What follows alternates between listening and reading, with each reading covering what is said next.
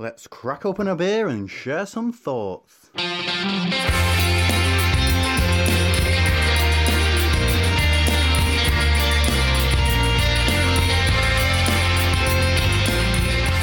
Welcome to Opinions, and we're back in your ears once again. The beer is in the glass and we're ready to go, aren't we, Martin? We are indeed. And we're taking a little bit of a deviation on our choice of beers, Steve. We've reached out for recommendations, haven't we? Yeah, this is something new for us. So I think we were kind of scrambling around thinking, what can we feature? And we asked our listener forum for some suggestions. And James at Gammon Baron suggested a brewery that neither you or I have heard of before, one that's local to him. And we were like, yeah, we like the sound of that. Let's give it a go. Yeah, so we've got a selection of 4 beers to try on the show tonight from Bosun's that we ordered. 3 30-milliliter cans, all of them as well. Bosun's are based in Wetherby, started in 2013. And then I noticed that they'd written either a blog post or it was written on Untapped. They relaunched in February 2020. So that was a great time to do the relaunch, wasn't it? Bad timing, really bad timing with hindsight there, yeah. But I'm neither familiar with them or have knowingly tried these beers. The first one we've got is a blonde ale, 4%, called Down the Hatch. And I would suggest, Steve, that's exactly what we do. Let's do it, yeah. Cheers. Cheers. Solid blonde ale. I mean... You don't see a lot of blonde ales, do you? And especially not in a can. This because I think they started off their small pack when they relaunched. It was bottles, so I assume they were only to the on trade before that. Mm-hmm. But I'm sure once James listens to this, he can correct us when we get any of this or all of it wrong. But yeah, blonde ale in a can, 4%, hopped with Cascade. Okay, I mean it's definitely got a very fresh aroma and flavour to it. It's not got any of the more traditional aspects, maybe a bit too grassy or a bit too hedgerow. It's it definitely feels hop forward golden ale rather than leaning more towards a malt. I'm going to use the phrase multi-backbone. And if anyone's playing along tonight with the opinions bingo, there's the first one. I'm sure the others will come up later. It's interesting because I am getting a little bit of the grassiness in the background. I don't think I would have picked out Cascade as the hop that was in that, and I think it might be kind of where I'm at with my drinking right now. That when I see blonde ale, I expect something Belgian-y now. As well, so I guess that was missing a little bit for me. Oh, really? Okay, yeah. I was still in the. It's an English brewery, blonde ale. Basically, it's a cask beer that they've put into small pack. It's lovely though. I mean, it's really light. It's really refreshing. It looks absolutely beautiful in the glass. It's golden and crystal clear. It's got a lovely white, tight, frothy head to it as well, and it's going down an absolute treat. Yeah, you know what I'm going to say by the time I finish the beer? Wish it was in a bloody 440. We can't say that because we bang on about 330 so often, mate. I know, but it was quite nice when you messaged me and said, we can get a mixed selection because this is really the only small pack selection that they've got available at the moment. Yeah, there's only 4 beers available on their website. And they do come in a 4-pack, or you can get them as a pack of a single beer. So we went for the 4-pack so we could give each of them a try. And yeah, I think you mentioned we're gonna give them all a go tonight. We're starting off with the blonde ale. We've got a session IPA, a Pilsner, and an IPA to come as well. So the only thing for me, I would say that struck me as being a bit strange that they've got 4 very similar beers in terms of their profiles. And there's nothing really dark available in small pack. Yes, that's true. And this is all a bit of a seafaring theme as well, isn't it?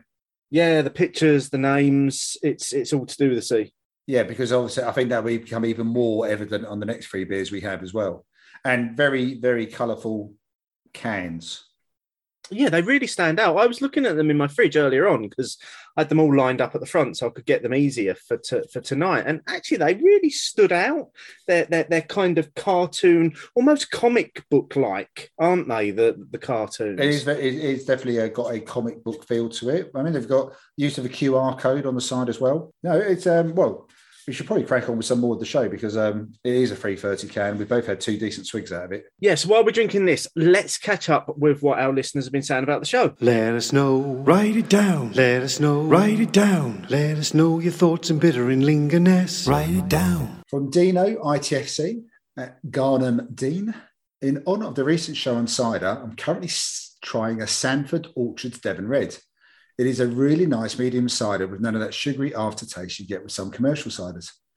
Having made myself ill on cider at 18, I've shied away for nearly 30 years.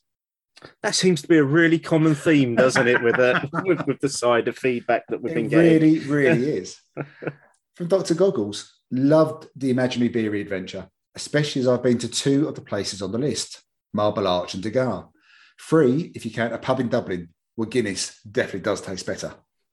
Yeah, we still make apologies for not being able to actually name a pub in Dublin and going very, very generic with that one in terms of just any pub in Dublin. From Johnny Beerboy, great episode. Great to hear everything Jaeger has been up to and to hear you all having a chat about this and what's going on in the world of ours. From Paul at UNRCD, absolutely love the show. Jaeger is always an engaging listen, and it has been interesting to hear some of the behind-the-scenes stuff from Beer Masters. All 4 beers sounded excellent, so I will have to investigate further. I think Paul did, actually. I'm sure I've seen some Untapped check-ins recently. Yeah, he did manage to get the order in, because I think, first of all, there weren't any on the website, and then he managed to get some. Yeah, and actually, just to say, just as a follow-up as well, I managed to get, the one that we really loved, the West Coast IPA. Yeah. Was it From Tiny Acorns to Mighty Oaks? Yeah. I managed to try that on draft because the Vic had it on that weekend after we recorded the show, so I managed to try the draft version of it as well, and it was just as good, if not better, than it was in the can. Oh, brilliant. Oh, that's pleasing, because that would have been a little bit of a sad face if it hadn't been as good. Yeah, but definitely lived up to what we experienced in the can. Oh, brilliant. In terms of the draft version of that. And then from Ruth Mitchell at Beer Ferry, loved listening to this earlier. Perfect can labelling entertainment. Your boy, Rob Edwards. Well, this was a fun episode, wasn't it, folks? Jaeger is a great guest. It was good to hear more about the making of Beer Masters, as I really did enjoy the show. James at Gammon Baron, really enjoyed the show. Another great guest. It sounded so informal, like you were all drinking in a pub together. I didn't get that at the time, but I have to say, listening back to it on the edit, I think it really came through that Jaeger has obviously been on the show before, so she knows what's going on and she's quite comfortable with the format of the show and the way that we dip in and out of things and the way that we are very conversational in our approach. But also I think maybe some of that comes to her background in terms of being a presenter of various things now. She very easily fits into a discussion, doesn't she? Oh, definitely. So, yeah, I definitely think it was as much about as what we were doing as what she brought to it. Yeah, without a doubt. From Sophie at So Beer Blogger, I'm very pleased that this week I was able to drink along with the show. A great range of beers to celebrate International Women's Day led by Wildcard Brewery. And if I had to pick my favourite, then it would have been the West Coast IPA. Cheers. And then finally from Mark Johnson, great chat as expected. Reminds me that I need to watch Beer Master still. Also, I think Steve's It Ticks All the Boxes and Martin's Would Be Lovely on a Warmer Day have now reached catchphrase territory and need to be on the next round of T-shirts. It did make me laugh out loud when I read that. It made me have a moment of reflection where I was like, yeah, I do say that a lot. I think, I think maybe I realised how much you say you'd like things on a warmer day. It made me reflect more on the things that you say than the things that I say. Yeah, probably the same way around, but I'm or love to try that on cask. So yeah, get your bingo cards ready. Absolutely. Yeah. But great that we're getting some fantastic comments from our listeners. Again, we do always enjoy it when you feedback about the shows, and you can continue to do that. You can use the hashtag opinions and we will find that. Now, we've also got one question this week as well. Questions fill my head. And that's from Rob Starowski, who asks, what's better, a local pub with mainstream beers or a local microbrewery that, if you're honest, isn't very good? The former. I think so, because what are we going to say? Probably another one of our catchphrases. You can always default to Guinness. Exactly. And just because it's got mainstream beers doesn't mean it hasn't got mainstream beers that I don't like. Yeah. So, yeah, it would be I'm going to go down that he's talking about a good local pub as well. Yes. It's a good local pub, but they just are mainstream rather than crafty, versus a local microbrewery, which you're not that fussed about the beers. Definitely the former, easily. But I did like the question, and if anyone else has got any views or any more questions for us, just give us a shout. Yeah, we do like the questions coming in, and with it's nice to feature them on the show rather than always trying to maybe create a poll out of them, because some of the questions don't have an easy, obvious yes/no answer, do they? No, which is what we often need, really. Yeah, if we're being honest.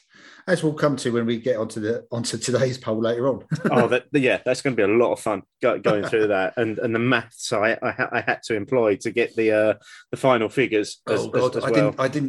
Listeners, I haven't double checked the maths. Sorry. Be ready with your fingers. I think, if I'm honest, Google did most of the work on this occasion rather than me. Very sensible. We will come on to that shortly.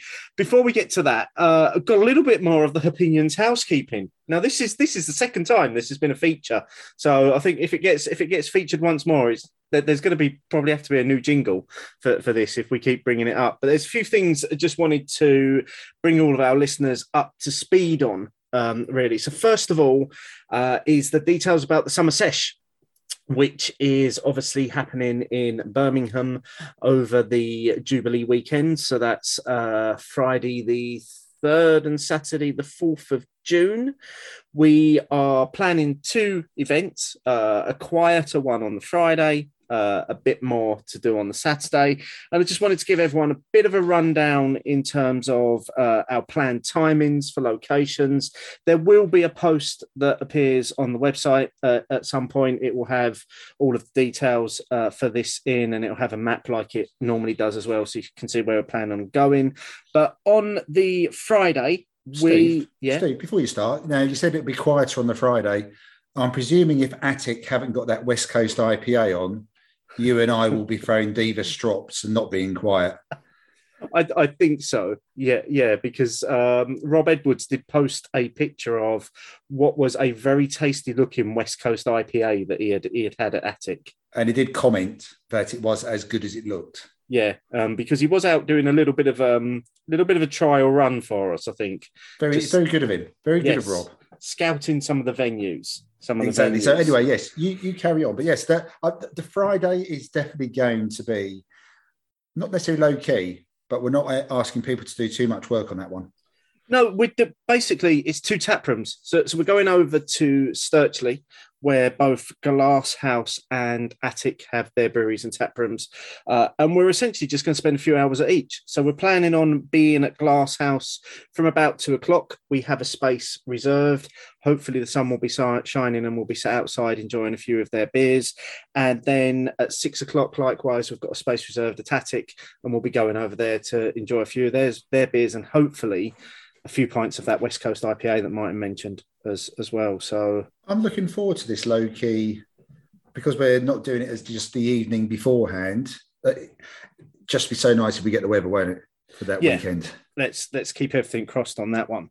Then on the Saturday, this is the Summer Sesh proper. So this is the day where we are doing 6 venues. We are starting off at 12:00 at Burning Soul. Then we are going to move on to the Wolf from 2:00. Then from 3:45, we're aiming to be at the Wellington. At 5:00, we'll be at the Colmore Tap. At 7:15, we're going to the Post Office Vaults. And then from 8:30 until you finish, fall over, leave, wander off on a nug hunt, tick all of the above as appropriate, we will be finishing at Tilt. So 6 venues, all very, very different in terms of their offering. So we've got everything from a brewery tap room to a couple of pure craft beer bars, a couple of more traditional pubs in there as well, and then one that's got a great selection of Belgian bottles as well, because that's what you're going to need towards the end of the evening. But a nice variety of places to go to. And as always, we will add the caveat that that's where Martin and I will be at certain times. You are more than welcome to wander off and explore the city and join us as and when you want to. Yeah, definitely. And again, thanks to Rob and to Simon, who's helped us sort of put this together. You know, we've had a few ideas. We've run it over the last 2 or 3 years, actually. We've had plenty of time to plan this one, haven't we? In the making. So yeah, thanks guys for helping us out with that. And yeah, you know, that's where we'll be. And if you want to try and do another half dozen places, feel free. And the same with the Friday as well. Obviously, if you do want to go off exploring elsewhere, you know where we're going to be if you want to come and have a beer with us. Yeah. So looking forward to that. As Steve said, you know, there'll be links and a bit on the website, and you know, it's us. We'll be banging on about it again soon anyway. Yeah, absolutely. We will continually go on about this. Now, in preparation for that, as if that isn't enough, we are going to be repeating something that we did last year as part of our Opinions and Friends Weekender virtual festival thing that we did.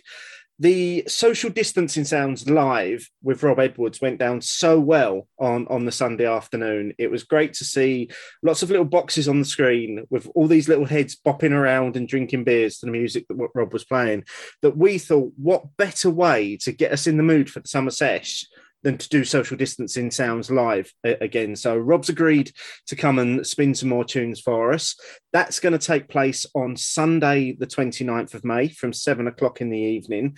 Now, it is a Zoom event and places are limited. So there are only 15 places available. There is a link in the show notes to where you can book your tickets, and you will need the password, your boy, all small letters, no caps. Your boy is the password. If you want to join us a week before the summer sesh for some Sunday evening tunes and a couple of beers, that's how you're going to get your ticket. So like I say, there's a link in the show notes. That is live now as you listen to this podcast. The password is your boy. Grab yourself a ticket and join us for a few beers. Yeah, it'd be a great way of getting acclimatised to the Midlands accent as well. Yes, yeah. And if you did join us last year and you haven't met Rob, but you do listen to Social Distancing Sounds, you're basically getting exactly the same as what you listen to, but the live version of it. Yeah, it really is no different. So it will be, I already know it's going to be great fun and some brilliant tunes being played. Yeah, I can't wait. Like I say, last year's was so much fun. We have spoken to Rob a number of times about repeating it, and we just needed to get the timing right. And we thought, what the hell? The best time to do it is the week before the summer sesh, just to really get everyone in the mood. And he's agreed. He has. So looking forward to that. And finally, on the housekeeping, just a reminder, if you didn't know already, this is our 10th anniversary year. We are approaching the 10th birthday of the Beer O'Clock Show. That will take place in July, and we are going to be planning on doing a very special show to celebrate that anniversary. And it's a show where we're going to give you, our listeners, the opportunity to get involved in that show. So there will be a number of slots available for you to essentially book to come on and spend 10 minutes having a beer and chatting to Martin and I. Essentially, you can ask us anything during that time. You can have a chat with us. What we might do, dependent on the demand, because we think there's going to be probably a few listeners that might want to get involved with this. You might get invited into a solo slot to come and have a beer with us, or we might partner you up with someone who we think is going to be good value with you. But that's kind of a ways off yet. We're going to get the summer sesh out of the way, and once we've done that, we'll talk more about the 10th anniversary special and how you, our listeners, can get involved. Yeah, it should be enormous fun, and it could be a very messy recording, but we are looking forward to it. It is going to be a lot of fun. Really looking forward to that. So keep your ears out for that. News on that will be coming soon. That's the end of the housekeeping. I've also finished my first beer, the Down the Hatch, the 4% Blonde Ale. Very, very easy to drink. Yeah, it almost sounds a bit rude. You know when you sometimes say, oh, there's nothing really to say about it? It's nothing wrong. It was a well-made, well-kept beer. Really enjoyed it. I would happily have opened another can if this had just been at home watching the football or something. Happily drink another 2 or 3 down the hatch, to be honest. I'd be on a warmer day, Martin. Well, let's say, I mean, that would be a bit of a catchphrase if I kept on saying that, wouldn't it? But I could picture it on cask, if that helps. I could picture that as a cask beer, but equally, I can picture what you've said there. You know, we were at Clayton's for a barbecue on the weekend. I would have quite happily gone through a 6-pack of that. Just sat there chatting with mates, having good laughs, having a good time, having some great food, lovely beer to drink to accompany it. It's as simple as that. Really, really tasty beer. It would be. I think it's a good point as well. I think it's definitely something, especially amongst, because it's all beery people who go to, like when we go around to Clayton's and stuff. Sometimes you get a bit carried away with maybe having too big of beers, maybe too many. Sometimes a 6-pack of just 1 or 2 sessionable beers would almost be the ideal accompaniment to all the food offering we get as well. Yeah. You actually did that at the weekend, didn't you? You was quite shrewd with your beer choices. I ordered some beers from friend of the show, Ollie Watts, so Watts & Co in Debenham and Suffolk. Some beers we'd already tried before, the ones with the Beatle-inspired names. And one of them was a table beer at 3.2, and the other 2 were bitters in the low to mid 4s, and worked out really well. I was actually really pleased with that as well. And it meant I wasn't really thinking about it. I've already had the beers. I knew I enjoyed them. So shelling out for some more, got them delivered straight to Clayton's. So yeah, definitely, I would definitely go down that route again. And one of our group turned up with a 4-pack of Guinness, didn't they? Yeah. So sometimes it's a nice sort of route to go down, isn't it? You don't have to go big, do you? Like I said, sometimes you just you want to be able to see the course, so to speak. Exactly, and I felt that's what I did. Yeah. And speaking of that, the next beer was only 4.3%. So we've got King Neptune to say with the seafaring theme. Session IPA, again, as we said, 330 can. Have you tried it yet, Steve? No, I'm just having a little sniff while you're explaining it there. Let's dive. Cheers. There's a flavour in there I'm not sure about. It's a little bit grapefruity on the end. I wouldn't say it's dry grapefruit, but there's a hint of that on the finish. There's a little bit. It's underpinned by a little bit of tropicalness. Is that what you're talking about? That's sort of hanging around at the end there. Yeah, there's definitely something. I mean, it doesn't feel almost as clean as the first one. I mean, just looking on the tap, it says this is a full-bodied blonde to light golden in colour. Brewed using American hops, this beer is a very fruity nose and finished with a burst of citrus and grapefruit flavours, which is similar to what you've already said. Maybe I just need a little bit of a palate reset after the first beer. Maybe. I think it could just be simply there's a bit more going on in terms of the flavour profile. I'll have to say, I really enjoyed my first gulp of it. And the first words that came into my head were, that ticks all the boxes. And now I'm so conscious of saying that. I really am. But it does. It really does. It does everything that I'm looking for in a beer at sort of 4.2%. I think the other thing is, and this is probably in relation to the first one as well, is that neither of them, they're both very well made, they're very well carbonated, but they're not gassy. No, it feels like a very natural carbonation, doesn't it? Judging by the pictures on Untapped, it generally seems to be very much a cask beer. This one is especially. So I think this is a fairly new small pack range that they've brought out. I think you can get that from both of these first 2 beers. I think you can see that they maybe are cask beers, that they've changed the ingredients slightly so that they can put it into a can. This one feels more, even though I said it on the last one, this one feels more cask. And I'm thinking that's where that flavour profile is coming in as well, that it would really hold up coming through the dispense, let's face it, the up north. So I assume it's going to be a sparkled pint as well. So it feels like it's been designed for that originally. I preferred the first one, but again, I've only had one gulp. So let's see how we go with it. Okay, well, while we're drinking this, let's catch up on what we've been up to. Now, we've been away for a few weeks. We had a bit of a break over Easter. I have to admit, I used it as a bit of time to just relax and spend some time with my loved ones and have a few beers at home. So I've not really got any beery adventures to talk about. And even if I did have, they would just be overshadowed by yours anyway, mate. So this is going to be all about you, because unless our listeners have been living under a rock, they could not have helped but notice that you have been across the pond to the States and you spent a week in New York and the surrounds. So I'm going to hand over to you, mate, and give you an opportunity to talk about maybe what were your real big beery highlights while you were out there? Well, I'm going to have to start with the obvious beery highlight then. Pliny on tap. Go on. I'm just not seeing through green tinted glasses at all. So I reached out to Twitter and people gave me plenty of recommendations. And primarily it was for New York. But we'd already planned that we were going to do a train trip down to Philadelphia for one day, just as a nice bit of a break from the hustle and bustle of New York. So there'd also a few recommendations for there as well.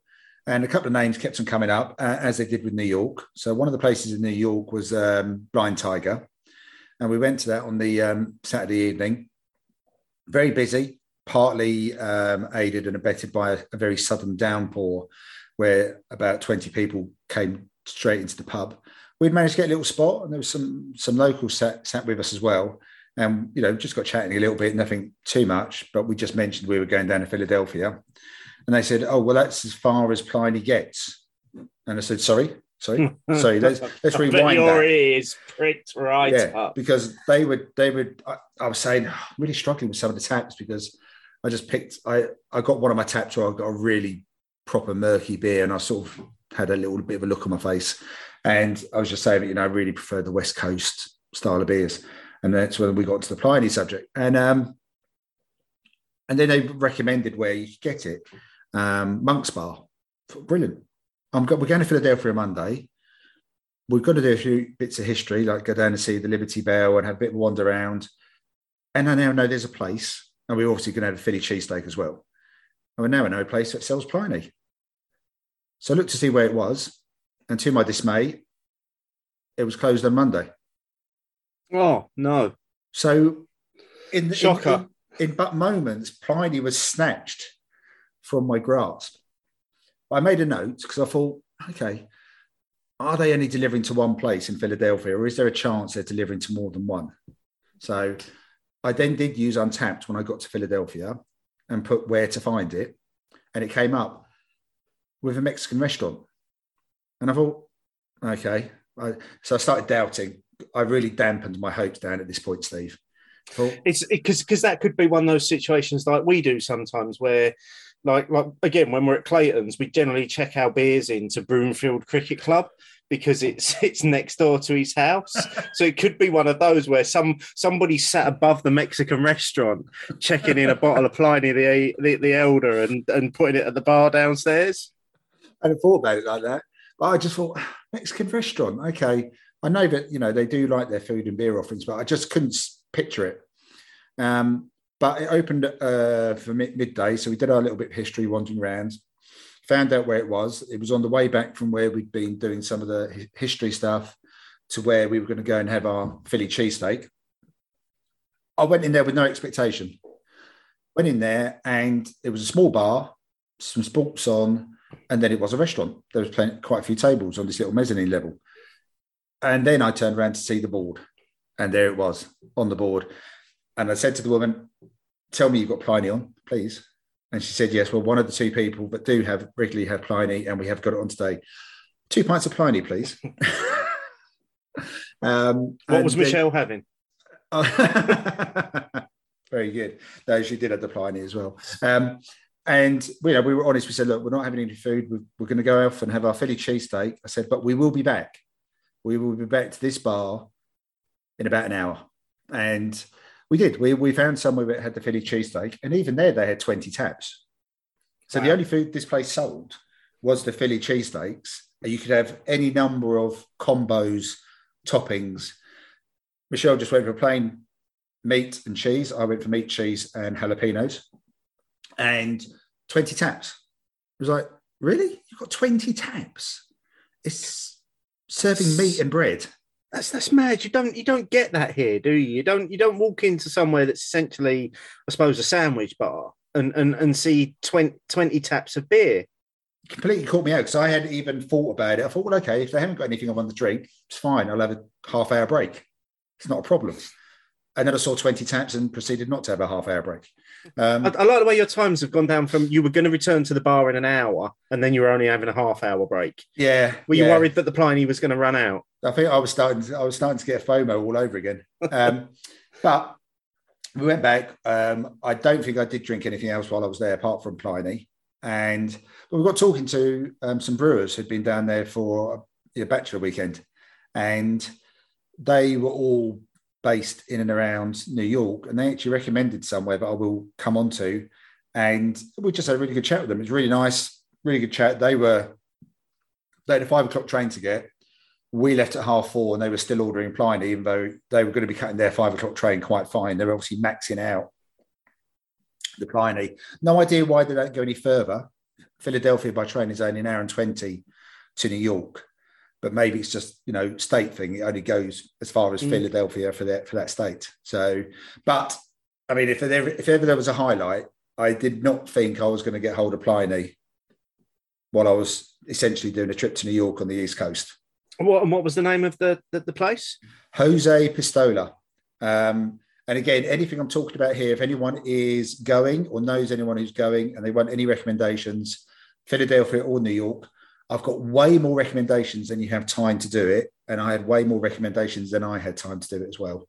But yeah, Philadelphia is a really nice contrast. It's it's got more of a Boston feel and a Boston vibe to it. New York is just hustle, bustle, people, noise, big iconic buildings that you've seen on the movie, movie theaters and on TV. So I imagine New York's been like a more claustrophobic version of London. I think it can have that effect. I know when I took Michael there back in 2018, he's used to London. He just couldn't get his head around New York. I mean, the beeping of horns is pretty much constant, even when you can't really see why the horn has been beeped in the car. Big wide roads, blocks, really high buildings. And then in the evening time and night time, when everything's lit up, then it definitely feels like it closes in. It also feels like there's more people as well. So I think you could probably definitely get a bit of a thing for that. I mean, some other ones to note. I mean, obviously over here, one of the breweries that we do hear a lot about is Other Half, isn't it? And they've got a tap room, but over in Brooklyn. But it was always going to be a bit of a stretch, that one. And then I found out shortly before I went, but they've opened somewhere at the Rockefeller Plaza. So, this iconic plaza, Rockefeller Tower, the bit where in Hawkeye, he has that fight with Black Widow's sister, all around there. And there's a brewery tap room. Goodness knows how much they're paying for rental. That's just got to be so high. They had a little beer garden, which was just bottles and cans. And they had the tap room actually just around the corner. And obviously the Other Half are essentially famous for the New England style of beers. And they do them well. Some of them were a bit too, they weren't as good for me as when I was in Boston and I had Trillium, if I'm being honest. I preferred the Trillium beers. I felt they felt better, more accomplished. Some of the ones I had were back to that thing which we've spoken about before, where it's almost like a little bit raw and a bit undercooked. Had one or two of their one of their darker beers, and had one of their fruit beers. The fruit beer was very much a lactose heavy fruit smoothie type beer, but it's a nice little tap room. And if you do like the New England style, I would say it's a must. And there's a good chance you're going to be going into the Rockefeller neck of the woods anyway. So to find that there's a brewery tap room there, that's got to be a highlight for a lot of people, I would have thought. As I said, I've already mentioned Blind Tiger. That came up in so many people's recommendations. So many people recommended Blind Tiger. And I can see why. I mean, we went on Saturday night, evening time, and it had a nice feel to it. There isn't that much seating space. It's bar service, 25 taps, but it did have a nice vibe to it. And the area we're in very much gave me a bit of a Shoreditch Hoxton type feel, independent type shops, bars, restaurants, coffee venues. And again, everywhere that I'm speaking about is pretty well accessible by public transport, namely the subway and stuff like that. Yard House. I spotted this one, and I had very fond memories of Yard House when I went to Phoenix, because they had like 100 tap bar just off the shopping centre.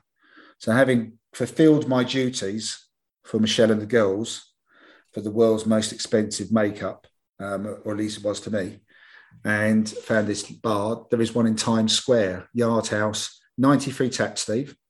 Wow. Where do you even start with that? Shall I tell you where I started? I went straight for Sierra Nevada Hazy Little Thing, and then I went for High Life. So you went for familiarity, first of all. So when faced with that amount of choice, you're going to potentially always start with something that you know. Either something I know or something from a brewery that I know and trust. So otherwise, you're gonna spend like half an hour. But you're never going to get through 93 taps either, are you, in one sitting? No. And they don't tend to do as many small pours. It's basically 16 or 20 ounce. So you would really struggle. Wall-to-wall sports, TVs behind the bar. They very much encourage anyone who's coming in on their own to just take a bar stool, sit at the bar, order at the bar. The rest of it's table service. And they have a little console on each, about the size of an iPad, on each table. And once I've taken the first order, that's then set up for you to do all your ordering from there. And you can look at all 93 taps. Or you can go by style, or you can go by ABV, and it will narrow down your choices. And is all that linked into Untapped as well? It's not linked into Untapped, I have to admit. Well, I don't think it was. Didn't think about that. But you've definitely got a style guide and an ABV options as well. Or you can literally just go alphabetically through the beers and go want. Wow. So many choices. 93 beers. Yeah. Wow. I know. But, for you and I saw, as soon as I saw Sierra Nevada and I saw Cigar City, I thought, well, okay, my first two beers are pretty much sorted now. That's me good. That gives me time to peruse the menu a little bit more. Definitely, because we spent a couple of hours in there, and then I also went back there on the Sunday because they promised they could put on the Man City Liverpool match. So whether having High Life at 11 o'clock in the morning on a Sunday was my best plan, I'm still undecided, but it was a lovely way to kick off the Sunday, I can tell you. So yeah, I mean, Yard House, it's on the way up to Times Square. Again, I'll tell you what, everywhere we went, I personally didn't have a bad experience in terms of service, in terms of quality of the food and drink I had. Price-wise, I didn't see much difference. I know you probably think about it less when you're on holiday, but I didn't see too much difference between London and New York in terms of price. Obviously, everything is higher numbers, but then obviously sterling to dollars, you do get something on your dollars, but not as much as you used to. And one of I want to shout out is when we went over to Brooklyn, we went over via the Brooklyn Bridge over to an area of Brooklyn called Dumbo. Loads of places around there. And again, if you're a bit of a fan, Evil Twin have a place over there, and that is actually quite sizable. The only problem with that is it was a really hot day, and everything was over 5%. The only 5% beers I could see, and I could recall seeing, were their lagers, which I was happy to go for because, again, like I said, it was a hot day. But everything else was really big and a lot of juice as well. So again, if that is your bag, then Evil Twin over in Dumbo in Brooklyn will definitely tick that box. But I mean, there was just so we ate and drank really well. I don't think we ever went OTT. Generally, you could get all the food offerings. We found another place where you could do, like I found in Arizona, a place where you can pay up front for like a card and then you pour your own beers. Oh, nice. And then the last one I do want to, that's the other place I want to mention, is the one the brewers recommended, a place called the Grand Delancey. And it was in like a bit of a food market in an area where you wouldn't necessarily expect it to be. So it feels like it's a bit of an initiative to bring up a certain part of an area, a residential area. Indoor market, food offerings, the drink offerings. There's like an ice cream parlor. And actually you could buy some like high-end kitchenware. But all of the food offerings you could order from the bar as well, and they would go off and bring it back. I thought you'd have to go off and get it yourself. I said, no, order through us. When it's ready, we'll go and collect it and bring it to the table. Again, table service. I mean, this place only had 50 taps. I mean, it's hardly worth me mentioning it, to be honest. But they did have cask in there. So I had a pint of cask bitter while I was there. And how was it? It was very nice. Thank you very much. Yes, it was good, actually. Was it through a sparkler? I don't think it was for a sparkler, but then it definitely was. I mean, definitely wasn't a gravity pour. I can tell you that much. Thank God. You wouldn't have wanted to go all the way to New York to get a gravity pour of cask, would you? Definitely not. So yeah, that was called the Grand Delancey. But like I said, I've got. If anyone does want any recommendations, or where they're going, or they know someone else is going, but you can find so many, and even places which people didn't recommend were good. Even just some of the pubs which we went in just for a bite to eat, and suddenly you'd see, 6 Point Bengali was on tap. Like, well, I haven't had that for a while. I'll get that. And obviously one of the big things is packing your suitcase. If there's one thing you should do when you go to the States, take space with you so you can fill it up on the way back. Because that's almost the top tip there, isn't it? I mean, I remember when I went to Florida, I had to buy another case while I was out there just to bring back the beer that I had bought because I hadn't even thought about bringing any home. And I was like, well, I knew I had an allowance coming out, so I'm actually going to use that going back. Yeah. And, and you look at it, you go into Whole Foods, and they've got this 2 or 3 bits selling the beers, and like these great big 600 milliliter cans for like $3.99 of beers that literally we would wet ourselves. It suddenly appeared on our shelves on any sort of regular basis, whether that be a supermarket or anything else. What I will say is all the places I went to that did sell beer, it was all refrigerated as well. Oh, okay. So fully cold chained. Yeah, fully cold chained. And obviously, speaking of cold, I managed to track down your Steve Austin lager, Steve. You did, the Broken Skull lager, which I'm very, very grateful for. Thank you, because I've managed to get hold of the IPA before, and he's recently just released the lager. It was a cynic would say it was released to time with WrestleMania because it was advertised heavily during a slot on WrestleMania. And yeah, when I realised you were going, I was like, mate, if you see this, can you just pick us up a couple of cans because I want to try it? And you did, and you brought it back. And I've tried one. It's just a lager. There's nothing special about it apart from the name. It's just an American lager. I mean, I think I even struggled to give it a rating of 3 on Untapped because there are better lagers out there. The IPA, when I had it, was quite good, and I quite enjoyed the IPA. But the lager, and it's called an American lager, so it's been designed to tick a particular box. And there it is again. And how many times do I say that during a show? I'm sure Mark will let us know. But it's clearly been designed for a particular market. and to go up against particular brands. But I am very, very grateful for you bringing that back. And I'm also very, very grateful for the massive can of Hazy Little Thing that you brought back for me to try as well. And the American version of the Sierra Nevada Hazy Little Thing. Yes, which in the future people might understand why we were so keen to have that particular beer. Yes, yeah, because that show hasn't been released yet. That's coming soon. But I mean, actually, did me a favour, Steve, because it you've probably heard the phrase with it, like in Spider-Man, I know it gets mentioned, but in other things, it was in a bodega, which is essentially like a delicatessen grocery store in America. But it was on 10th Avenue. We were on 8th, which meant I was going a little bit more over towards where the Hudson was, but I was getting more into a residential area. So it was actually quite nice because it took me away from tourist central. 20-minute walk up, and there was a couple of Irish pubs nearby. So I thought, well, I've just bought beer. I need a beer to get me back. So I went into the local pub. So yeah, it did do me a favour. And again, this is where I did use Untapped. It just said where to find it, and it said 13 minutes away. So I thought it's worth a walk.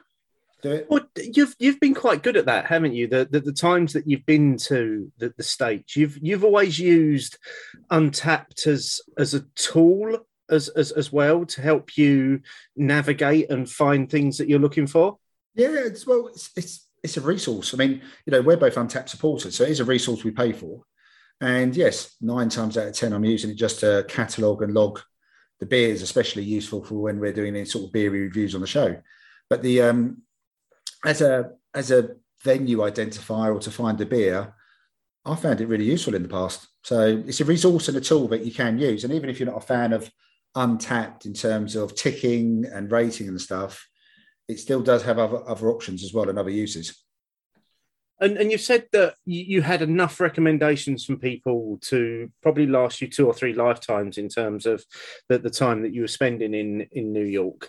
What would be your one tip if someone was going for the first time, that they've got a limited number of days? What would you suggest to people to either head for or to look out for in terms of beer in particular? Well, I would say if it's the bar, and if you're only going to go for a few days and you're definitely going to be doing the touristy bits, you're going to go up through Times Square, then the Yard House is like an obvious destination because you haven't got to go off the beaten track. You're going to go past it. And it's like we said, it's got 93 taps. You're going to find something you want. You're going to find something you like. That would be my top tip if you were going to. I'm not saying it's the best, but if you're doing a long weekend, you're only there for 3 days, and you've got to pack in lots of other things, there's a good chance you will go past it. So why not use the resource while you're there? Sounds like you had an amazing time, mate. Sounds like it was a great trip. I was doing my best to either mute or ignore you while you was out there, particularly the day that you find Pliny, because obviously my walk over to the golf club to enjoy a Guinness in the sun was never going to stack up to that experience that you were having. Oh, so me WhatsApping you didn't help then? Not really, not really, mate. But I took it because I know that's a little thing that we do when we go to places. There is that picture of Jaipur every time I find it, isn't there? So exactly, it's a little bit of fun. It's a little bit of fun that we have. While you've been recounting your trip to New York, I have finished my King Neptune, the Session IPA. You've obviously still got some to go because you were chatting. So what I'm going to do is I'm going to actually introduce the next beer while you're finishing off that one. So the next one we're going to try is called Arctic Mist. This is a premium Pilsner, and it's coming in at 5%. And this has used Pilsner malt and Czech and German hops. So I'm expecting quite a classic Pilsner from what's going to be in this can. I mean, that's how it's described. But what were your final thoughts on the Session IPA? Because obviously I have been drinking it while I was talking, and that initial, I don't know what it was, something that sort of leapt out of me, I can't spot anymore.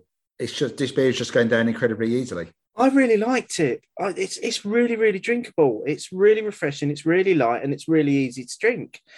And it's one that I would happily order one of the 8 or 12 packs that they do on the website and have that in the fridge as a bit of a staple, because and again these beers weren't expensive. I think they were about I think they worked out about £3 a can, maybe. If Yeah, that. yeah, because it didn't. Yeah, it wasn't that much between us, was it? No. So they're good. They're good value as well. Well, So, yeah. I mean, so far, James, your recommendation is holding well. 2 more to go. two for two so far. Absolutely, I've enjoyed both of them. Well, let's give the Arctic Mist a go and see if we can continue along the theme of these being really good beers. Okay, cheers. Cheers. It's got that little bit of a bready nose, hasn't it? Bready nose, slightly sweet, almost honey-like finish. Yeah. Again, not massively carbonated, really well balanced with that carbonation. It's like a really soft mouthfeel, but at the same time crisp enough to refresh you. Oh, yeah, it's still definitely in the lager category, isn't it? Yeah. So, it's not trying to be a cask version or some sort of, but they've said they've classed it to premium pilsner, but it's definitely in that lager base. It's clean, it's crisp, it's refreshing. So it ticks the boxes, Steve, of being a good lager. Honestly, I don't know if it's that I'm more aware of it now, how often we say it, or do we actually say it that often? Doesn't everyone have phrases that they say all the time? And that in our general walks of life, there's things which people say and how they say it, which is always the same. It just so happens we put ours on audio for people to listen. I think so, yeah. But I'm just going to say it. I'm going to wear it. I'm going to wear it with pride. All three of these beers so far tick all of the boxes. It's as simple as that. They are really good beers, and I've been really impressed with what we've tasted so far. Definitely, and this pilsner on a warm day, it ticks all the boxes, mate, doesn't it? It really does. While we're drinking the Arctic Mist at Pilsner, let's get into this week's question. Opinions, opinions, opinions, opinions. Now, did I ever give myself a task here? So a couple of shows ago, listeners will remember that one of our regular listeners, Sean O'Reilly at Uncrulia, suggested revisiting the Boak and Bailey post about the 7 ages of Beer Geek. And I thought, you know what? I can make a poll out of that. And then I realised you only get 4 options on a poll. Yeah, you said I could make a poll out of it. I said, well, how are you going to do that? And then I found a way. Yeah, and I thought, why would you do that? I found a way. I really did. I had to have something to do while you were in New York, mate. Come on. Basically, we did it over 2 polls. We asked people to read the blog. And for those of you that haven't yet done so, there will be a link in the show notes again to that blog. And now, bearing in mind, this was written in 2017 as well, so it was quite forward thinking at the time, I think, and it stood the test of time well when you read through it again now. Yeah, it's definitely stood the test of time. And it's interesting you say it was done in 2017, which was 10 years after they first started writing, and Boak and Bailey, as we know, recently celebrated 15 years of blogging. I know, that's amazing, isn't it? Really, I mean, 15 years. Cheers to Boak and Bailey on that one for continuing with that for 15 years. But yeah, so there's a link in the show notes to the blog if you've not read it. We essentially asked the 7 stages of Beer Geek, which stage are you at, and then we gave 1, 2, 3, 4 on one poll, 5, 6, 7 or other on the other poll. And then I worked out very, very rapidly that the percentages wouldn't align because there were more votes on one poll than the other poll, and therefore the percentages wouldn't be true. So what I had to do was take all of the results, put them into a pot in terms of the total number of votes, and then rework out what the percentages were. And that's where the aforementioned Google came into play, because I am shit at numbers. I'm shit at maths. I was never able to do percentages. I even struggle to do them now on a calculator. So I just use Google to do it all. So basically, we had 159 combined votes across the 2 polls. And the split was more towards the latter end. So what I'm going to do, as I go through where the votes were cast, I'm also going to remind people of what the different levels were. So at stage 1 is essentially people learning to like beer. We only had 1.2% of people vote on that. Stage 2 said they become beer drinkers and it's part of their identity. 1.8% votes on that. Stage 3 is beer becomes one hobby among others, and that was 3.7%. Stage 4 was they start to think about beer, start to ask questions, buy books, read articles, and that was 10% of people voted on that. Stage 5 was beer becomes an obsession, overtaking other interests, was 17.6%. Stage 6 was the wall of ennui, and that turns out that there weren't that many great beers after all, and everything's a disappointment and overhyped. A little bit cynical at that stage. And then stage 7, 33.3%, where they become very much set in their ways. Then we had 11.9% of people vote for a mixture of the above things. So that's quite a lot of different views for people to take. So what we're going to do is we'll take some of the feedback that we had from the poll, and then we'll have a discussion about the whole blog piece and where we think we sit within this. From Austin at Beer Tweeting, 4. And I think I'd like to stay there forever. I try to hold things loosely. Can't be a 5 if you don't go full tilt. Can't get cynical if you don't want to get beer burnout. Interest and enjoying and not obsessed feels right to me. From the Ale Lady, I'm happy to be a solid 4. I like to know about my beer, but I also like to let the brewers weave their magic without picking it apart too much. I like to drink beer with other folk who appreciate it, but don't want it to dominate the conversation, as that would lead to a horrible 2-dimensional experience. I can geek out about the quality and service at point of delivery, as you know, but I hope I know when to let it lie. Mike Maguire, I think I'm a 4, but there's still so much to explore and understand. Yet I'm not chasing such the latest thing. I'll avoid certain styles fads and stick to what is consistent.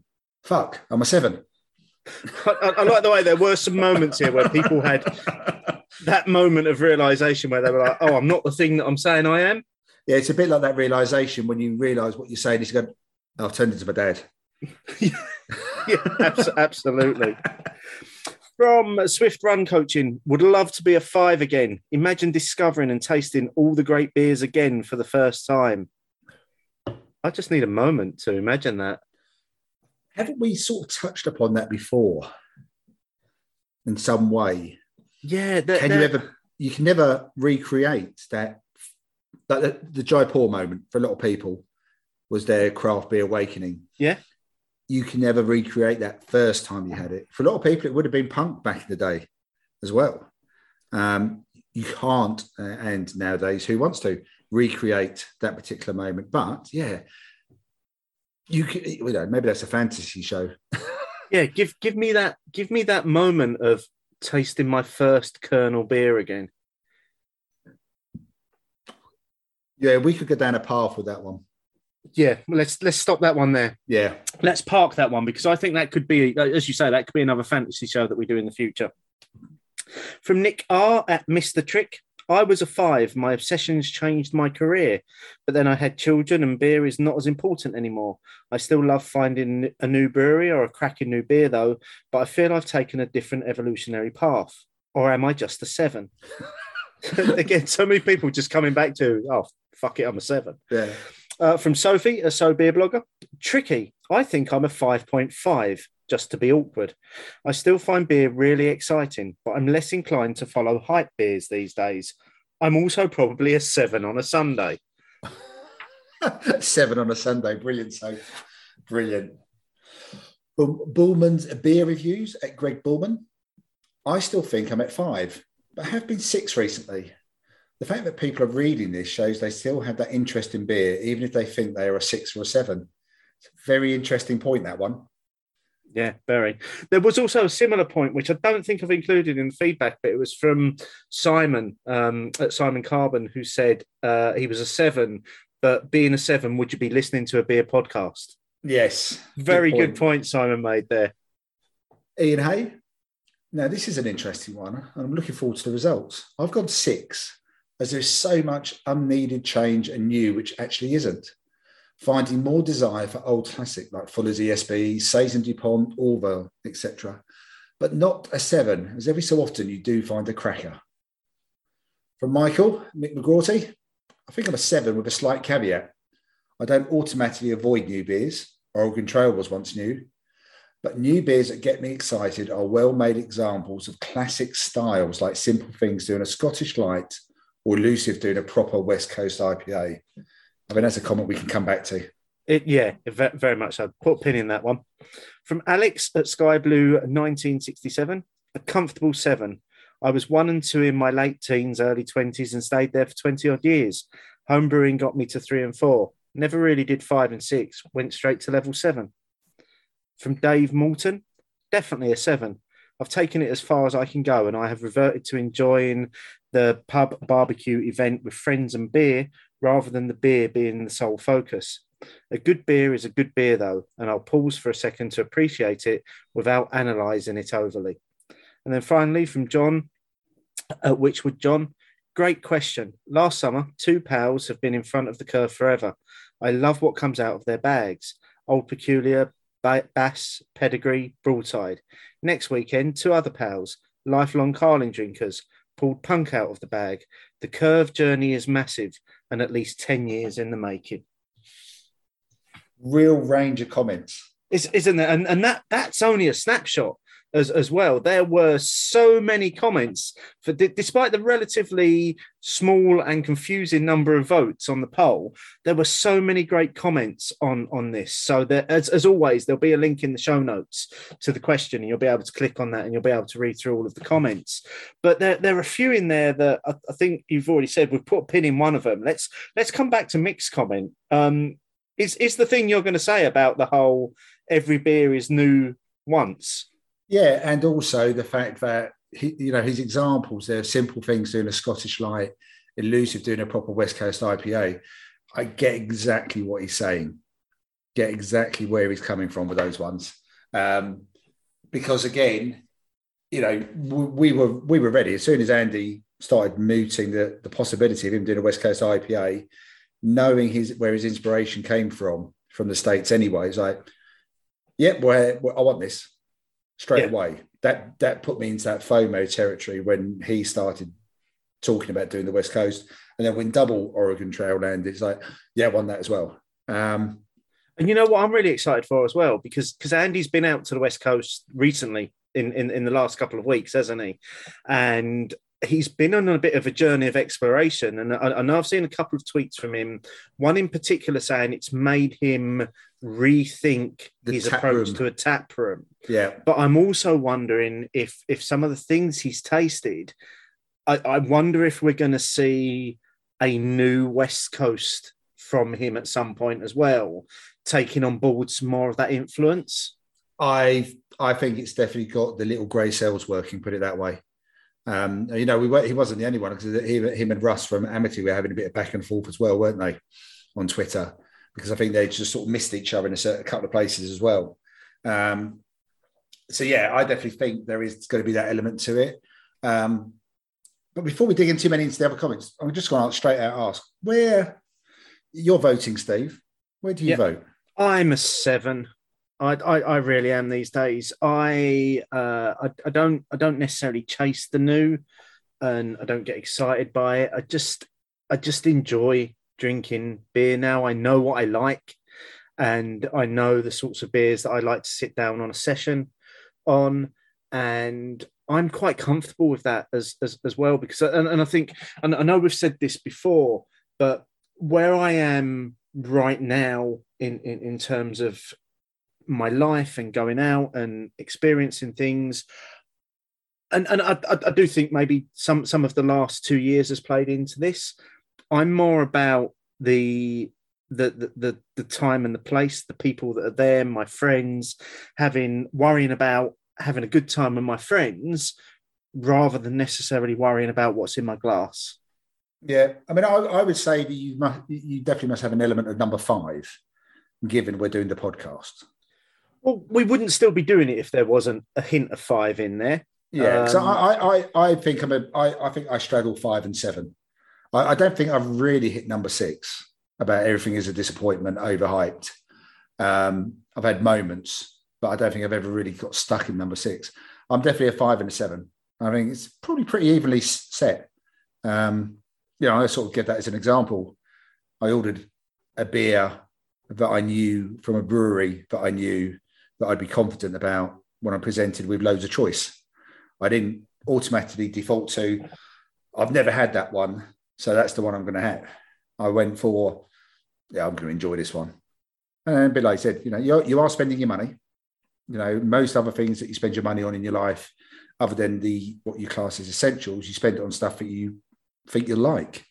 So I'm quite comfortable being in the 5 and the 7. But again, equally, I said about the 7, I bought some beers to the barbecue that I already knew I liked and that I didn't really have to think about. So did I. The beers that I had in my bag were, I had Jaipur, I had Sierra Nevada Pale Ale, and I had Siren's Soundwave. Now, one of those was a massive disappointment to me, and I will just mention it. It's the first time I've had Soundwave in a lot of years, and I thought it was a completely different beer to what I remembered it. It's kind of a juicy tropical thing now.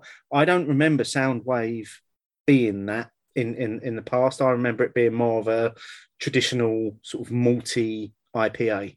Yeah, and I think that seemed to be the consensus. I don't know if it wasn't. I don't think it was just your memory playing tricks, Steve. We did sort of ask around a little bit as well. But yeah, equally, the principle, even though you may have been disappointed, that was, I'm going to bring a few 4-packs of beers I already know that I've had. I'm going to plonk them down, and that's it. I can just drink them. Equally, I obviously did factor in my trips to the States, as well as, okay, we're going to the plaza, we'll stop in at other half. So I definitely think I'm in a 5 and a 7. You would, wouldn't you? If you're going somewhere, you've not been before, you're gonna want to try the beers that are available and the beers that maybe that place are known for as well, aren't you? You're not just gonna you weren't just gonna go to New York and search out Sierra Nevada Pale Ale, were you? No. I mean, the hazy little thing that'll become apparent in a few weeks' time. Why I went for that. Right, Pliny's from the West Coast, but I think it's fairly obvious that a lot of people would have done exactly what I did with that. But equally, where we did have option of having beers from New York and New York State, that's what we went for as well, and the beers which were made in that area. And also, it's about finding the places which sell them as well, and finding comfortable bars, pubs, and restaurants. So yeah, I definitely think, as someone who likes beer, you'd factor in. Equally, if you're a bit of a foodie, you would factor that in, wouldn't you? When you go to a new destination, especially when it's a big city. If it's wine is your thing, you would do exactly the same. But take that experience that you had with Pliny in the small Mexican restaurant. You found that, and you got to have your holy grail moment of trying Pliny on tap. But that then branched into an evening spent with some American brewers. Yeah. And so it became, you went there for one thing, but your evening became something else completely as a result of that one thing.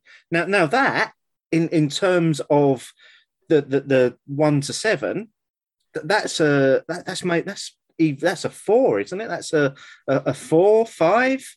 I still reckon it's in that 5. There is so much to try, so many places to go, and that's what I had.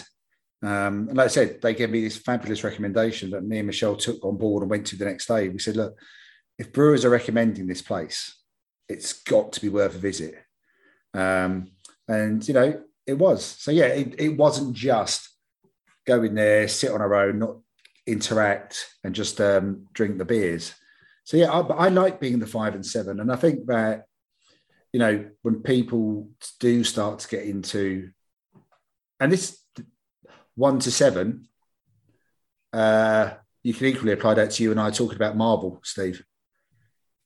I'm sure you could apply this scale to any passion that somebody has for a thing. Yes. I mean, Marvel becomes an obsession, overtaking other interests. Books are required. Ticking begins. There's so much to learn.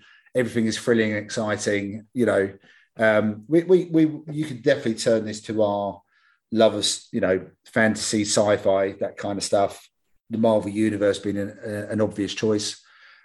I think it's good that we still had a spread of answers and a spread of votes, but everyone was 1 to 7. I'm not surprised that 5 to 7 had the lion's share, Steve. Well, no, because people, like almost like Simon said, people wouldn't be listening to a beer podcast if they hadn't gone that far down the rabbit hole, would they? No. Well, actually, speaking of down the rabbit hole, the last beer's gone down the hatch, to coin a phrase. That was a really, really nice Pilsner. It was just a really good lager. It was just easy to drink. And again, I think the one thing that's coming through with all of these beers for me easy to drink, balanced. That soft balance that they have. Yeah. None of them are filling me with gas and making me feel full, which you do get from some beers. That they're just going down really nicely. I think they're what certainly feels like a natural carbonation. It's really helped with all of them so far as well. Yeah. They haven't tried, for those first couple of beers, which we said, okay, they're cask-like. They haven't just tried to put cask into a can. No. They've recognised it's still a beer you're drinking from the can. The Pilsner wasn't overly carbonated, just had a nice soft carbonation that stayed all the way through. And now we're on to Tempest, the full-bodied IPA, 5.6%. I'm quite enjoying this sensible Monday drinking, Steve. So am I. And that's what I'm loving. I think this was one of the things that appealed to us because we did get a few suggestions of some breweries to try. But when this one came through, I looked at the website and I was like, they've got 4 core beers. They're all in 330ml cans and none of them are over 6%. So actually we could feature all 4 of them and actually feel all right at the end of the podcast. Yeah. Speaking of ABV, sorry, tangent. I don't know, I said it about Evil Twin, but I tell you what, I just don't think they think about it in the States, in the craft beer world, as much as we do. It's a real focus for the UK, isn't it? Yes, the ABV was not the focus because all those beers, the beers I've all mentioned were big beers, but because I was going for the styles of light and the beers, but you know, I'm drinking High Light at 11 o'clock, between 11 and half 11, the run up to kickoff. Now, generally, I wouldn't do that over here because if I was watching the football somewhere, it would probably be in a pub and I'd be able to get. I'd go, all right, yeah, it's going to be a bit of a day. I'll go for the sub 5%. To be honest, they didn't actually have that many available, really. Unless I was actually going to find somewhere which did the very traditional macro light lagers, I was going to be 6-7%. And, you know, we've done some ridiculous ABV beers at times on the show. So to have a range of 4 beers that go from 4.4% to 5.6 in 330 cans is actually quite a novelty. And you know what? I am beginning to see more breweries starting to put beer in 330ml cans, especially the bigger ABVs. I wonder if the shift is starting to happen. Hopefully. I mean, what we do get told, and I know we've gone off on one of our infamous tangents, but what we have been told is that bottle shops, pubs, everyone wants the 440 cans. And we did have a bit of a conversation on Saturday, about half a dozen of us talking about 330s versus the 440s. And we generally all agreed that actually a lot of the time, the 330s, they sit in the fridge door. You can put one on top of the other on a shelf, either in your beer stash or your fridge. I understand that how it looks in fridges and then on shelving. I get it. It does look good. But just adjust the shelving so the 330s are equally as good as well. I mean, these are fantastic, colourful, bright, leap out labels on all four of these beers from Bosun's. So, you can still make a lot from the real estate on a 330 can. When you think about a 330 bottle, used to have hardly any space got used up for the front, did it? And Colonel still don't really use much when they do their beers. No. We've talked about it. I know people have differing views, but as someone who does a lot of their drinking often on their own, 330s would suit me better a lot of the time, especially for the beasts. Especially your 12% Imperial Stouts. I don't want that in a 440ml can when I'm drinking it on my own. I mean, it's a bit of a novelty. I bought you that big can of Sierra Nevada, but that's a bit of a novelty thing I brought back from the States as a bit of a gift. But if we look at the Thornbridge box, we know that Thornbridge do 330 cans. Mm-hmm. All of their supermarket beers are 330 cans, and yet you end up with like the Pardus range, and also like double Green Mountain at 8% in a 440. Now, I'm not saying I want less value for my money as someone who subscribes to it, but get that balance right. Why have you give me a 440 of an 8%? Then that still doesn't make that much sense to me. I know that some people will say, well, okay, we'll just have the one beer over the evening. I tend not to just have one beer, I'll be honest. If I'm having a beer, I'm having a beer. I'm going to be on it for an evening. And yeah, sometimes I will admit, I'll open my cupboard and I'll look and see what I've got. And I'm like, oh, there's an Imperial Stout there. And it's like, oh, it's just 10% and it's 440ml and it's 11 o'clock on a Friday night. Nah, I'll leave that for another day. And that happens over and over and over again. However, if that had been a 330ml can, it probably would have been pulled out and drunk. Yeah. It'd be interesting to see if we do start to get a bit shit, because everything went really quickly to 440s, didn't it? Yeah. So will be interesting to see if that comes back. But I suppose we should get back to the beer and the poll. I want one more comment on that, actually, because I think I said this on Saturday as well. I blame, and it's not a bad blame, but I put this all on Cloudwater, because I know when they first started and they were doing their Dipper series, they were in bottles, and towards the end of it, they started talking about bringing in a canning line. And I know they had quite a number of public discussions, and there were a number of blogs that they put out in terms of what are the right size cans for us. And then they chose the 440ml can, which at the time, other than your macro supermarket offerings, at the time, that was first, essentially, in the beer scene, was this 440ml can. And I think everybody just followed suit because that was the thing to do. You went into a 440ml can.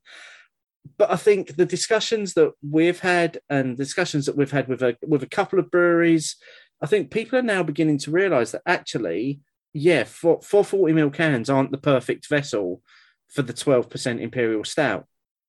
A 330ml can is perfect for that. Or even the 250, which other people have done in the past. Yeah, I mean, I'm sure people will have their views as well, and we'll undoubtedly touch upon this topic again. In the meantime, I'm still waiting to try the Tempest. Sorry, it's sat in the glass, looking absolutely delicious. And I know we have gone off on a massive tangent here. Let's try the beer, and then let's try and rein this back in. Cheers. There's a noticeable step up in both flavour and aroma from the session IPA that we had as the second beer. Yeah. But again, it's not crazy, 5.6. So that's Sierra Nevada, that's Pale Ale, isn't it? 5.6. It is, yeah. But it's got a bit more pininess, a bit more fruity aroma. It's still crystal clear. Nice little bit of a white head when it was first poured. Again, it feels like a very accomplished beer. This is James, it's a really good shout out. This is a brewery I can't imagine I would have tried unless I'd stumbled across them when I'm in that neck of the woods. I wasn't even aware that they existed until James suggested them. Yeah, it's and you suggested somewhere we got a range of beers in 330s, all on sensible ABVs. You've done us a massive favour on a Monday, James. Yeah. Thank you very much. Did we finish the conversation about the seven stages of Beer Geek? Any of the Or other, do we just need to wrap that up? Yeah, I just wondered whether there was any of the other, Swift Run coaching. I think that's almost becomes a separate show about remembering that first time you had that first particular beer. Like I said, I like the fact that people started off as a 4 or a 5, then realised actually there might be a 7. I did find that was a common thing. Yeah. I very much can appreciate what Sophie's saying as well about being 7 on a Sunday, because that is absolutely me. Sunday comes around and I'm all about the broadside. That's all it is for me on a Sunday, and that's a 7 behaviour, isn't it? That's a beer that I know I'm comfortable with and I can sit down and enjoy.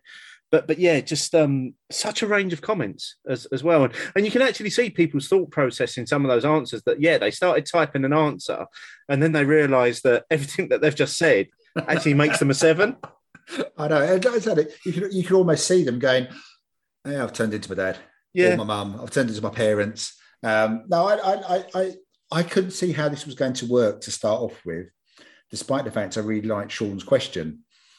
But yes, we did manage to find a way to make it work. Were the votes high? No. However, were the comments of high quality? Absolutely. Well, I'll admit, I know from doing the polls, bank holiday weekends are shit for engagement because people are off doing other things, and because you take advantage of the extra days, and in particular the Easter weekend, because you've got 2 bank holidays in there. So I knew Easter Sunday was going to be a very, very quiet time to try and put a poll out and get some engagement. So I thought, you know what, let's go with the most convoluted poll we've ever done, because it doesn't matter if we don't get the engagement, because actually the blog in itself gives you and I enough to discuss without a huge amount of comments. But the comments came, and we had some really, really good comments. And as I said earlier, what we've featured tonight is really only a snapshot of those, because there were a lot more comments. And as I said, there's a link in the show notes. You can click through on that and you can read through them all. Yeah, and please carry on with this one, because you read that post and you do. It's such a good blog, isn't it? Yeah, and I remember reading it at the time and thinking, "How good is this?" And then 5 years revisiting it 5 years later, like, this is still a really good post. Yeah. So credit where credit's due, both to Boak and Bailey, but also to Sean for reminding us of this post and inspiring the poll and everyone's comments. Thank you very much. It was good fun seeing the comments coming through, even though I was on a bit of a time difference. Yeah, I've really enjoyed that one. So thank you everyone for getting involved. And as Martin said, if you do want to carry on getting involved in this discussion, use the hashtag opinions, and we'll find you. I don't know about you, mate. I know we put off starting this Tempest, but I've literally got a mouthful left. I've done 2 goes at my glass, and I'm really enjoying it. The flavours in there for me, there's a little bit of pithy orange in there. There's a little bit of caramel from the malts, and I don't think it's lying when it calls itself a full-bodied IPA. No, there is a lot of body to it. There's a lot of body that holds it together. It doesn't necessarily mean it has to be a big, massive ABV for it to be full-bodied. Again, really well balanced, very drinkable, definitely a pintable beer, and it has got that. It's got that little bit of dryness. It dries out at the back end as well. It's definitely something I think we'd like to do more of, Steve, should the opportunity present itself. Yeah, absolutely. And we have mentioned tonight. So thanks to James at Gammon Baron for suggesting Bosun's, and we found these beers as a result of that. And this is us opening it up. If you want to suggest to us a brewery that's maybe local to you, that we've never heard of, that have got some exciting beers that we can try, please let us know, because we're all about we're all about trying new things, says a 7. Yeah. So default switches quickly back to number 5. Fuck on the 5. But no, I think it'd be great. I mean, any suggestions, just think about, obviously we would be doing probably an online order. We need them to be able to deliver. We want to have a bit of a range of beers. But as a first time, we've sort of tried this. And please, we're not expecting anyone to censor us. The recommendation is all we're after. Yeah. Just make sure they've got a website and a web shop. This was a really good starting point. I'm not sure how often we'll do it, but we can always bank any recommendations. Yes, yeah, for sure. And we will put a link in the show notes to where you can buy this 4-pack. Because I would heartily recommend that people buy these and give them a go.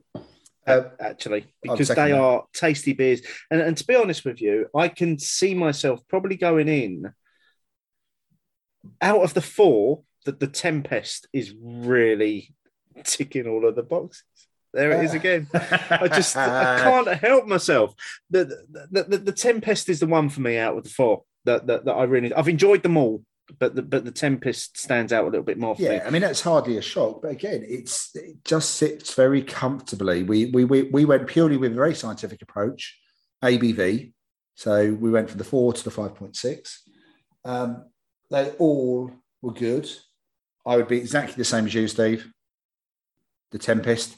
But equally, if someone rocked up with a 4 or 6-pack of any of the others, I'd quite happily delve into it. Yes, and I would love to try these beers on draft as well. Especially on a warm day. Brilliant. Absolutely brilliant. And on that note, mate, what is coming up on the next show? Oh, the thing we've sort of teased about for a little while, isn't it? Obviously, before I went to the States, Steve and I went on a little bit of a road trip, not quite as far, but into mid-Suffolk, went to Southwold, and we're lucky enough to be part of a very, very special collaboration brew day between Adnams and Sierra Nevada. By now, a lot of our listeners would already have seen the promo that's gone out, the Eastern Edge. And we were lucky enough to spend time with all of the people involved. And for your listening pleasure, got interviews with all the main players. Very much looking forward to that one coming out. It's what we would deem as a special. And I know we don't normally announce the specials, but everyone knows that we've done this. It is a special show. It won't be the normal opinions format.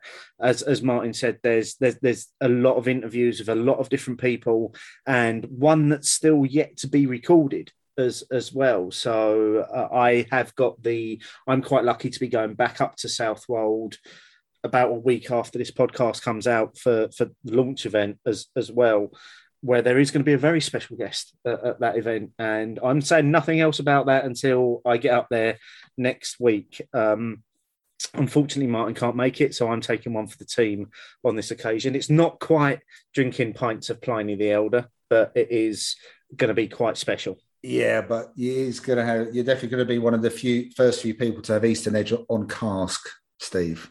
Yes, which I'm very much looking forward to. But I'm also looking forward to trying the can version as well, because the cans look amazing and the beer sounds amazing. And I'm very much looking forward to trying it. So just remember, when you do get around to listening to those interviews, all we were doing was listening to how amazing the beer sounded at the time, which was really, really tough work. Yeah, it was. But I think what we're going to do is we will have some of the beer by then, won't we? So we're going to be drinking the cans, and we'll do a few little segues between the interviews. So we'll give you our thoughts on the beer as well. Yeah, because it'd be a nice little bit of a retrospective, a month or so on from when we actually did the interviews. Hopefully everyone will enjoy those. Again, we know that they're going to try and push the beer out further and wider than normal. So hopefully people can also try some of the beer as well. Yeah, and let us know what you think of it if you do get to try it, because there may be some people that might get to try it before we do as well. So please let us know if we are excited for the right reasons, because we think we are. Fingers crossed, yes. Yeah, definitely. Yeah. It's been great this week. I've really enjoyed the beers. I've really enjoyed chatting with you, mate. It's been great to catch up after quite a break. We don't normally have such a break as we've had this time, but it's been good to catch up. And a final thank you to all of our listeners for joining us once again. And we'll look forward to sharing more opinions with you soon. Cheers. Cheers.